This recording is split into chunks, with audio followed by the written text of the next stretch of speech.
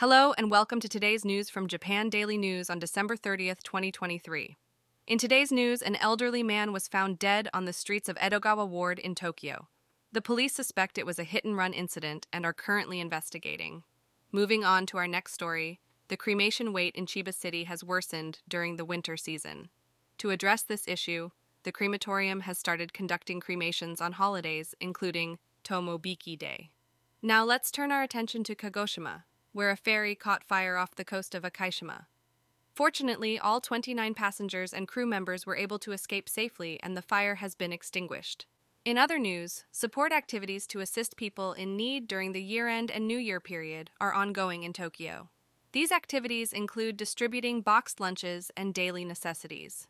As we enter the first year-end and New Year period after the transition to COVID-19 Alert Level 5, airports, bullet trains, and highways are experiencing congestion due to the influx of families and travelers.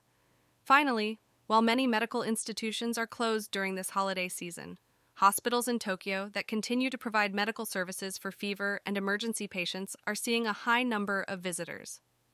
In a separate news story, the Tokyo District Public Prosecutor's Office has conducted searches at the local office and residence of Yasumasa Ono, a member of the Liberal Democratic Party, in relation to a political funding party scandal.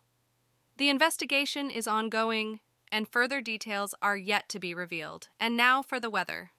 The weather in Tokyo today is sunny with a high of 25 degrees Celsius and a low of 18 degrees Celsius. Visit JapanDailyNews.com for the news, yen exchange rates, and a daily Japanese proverb.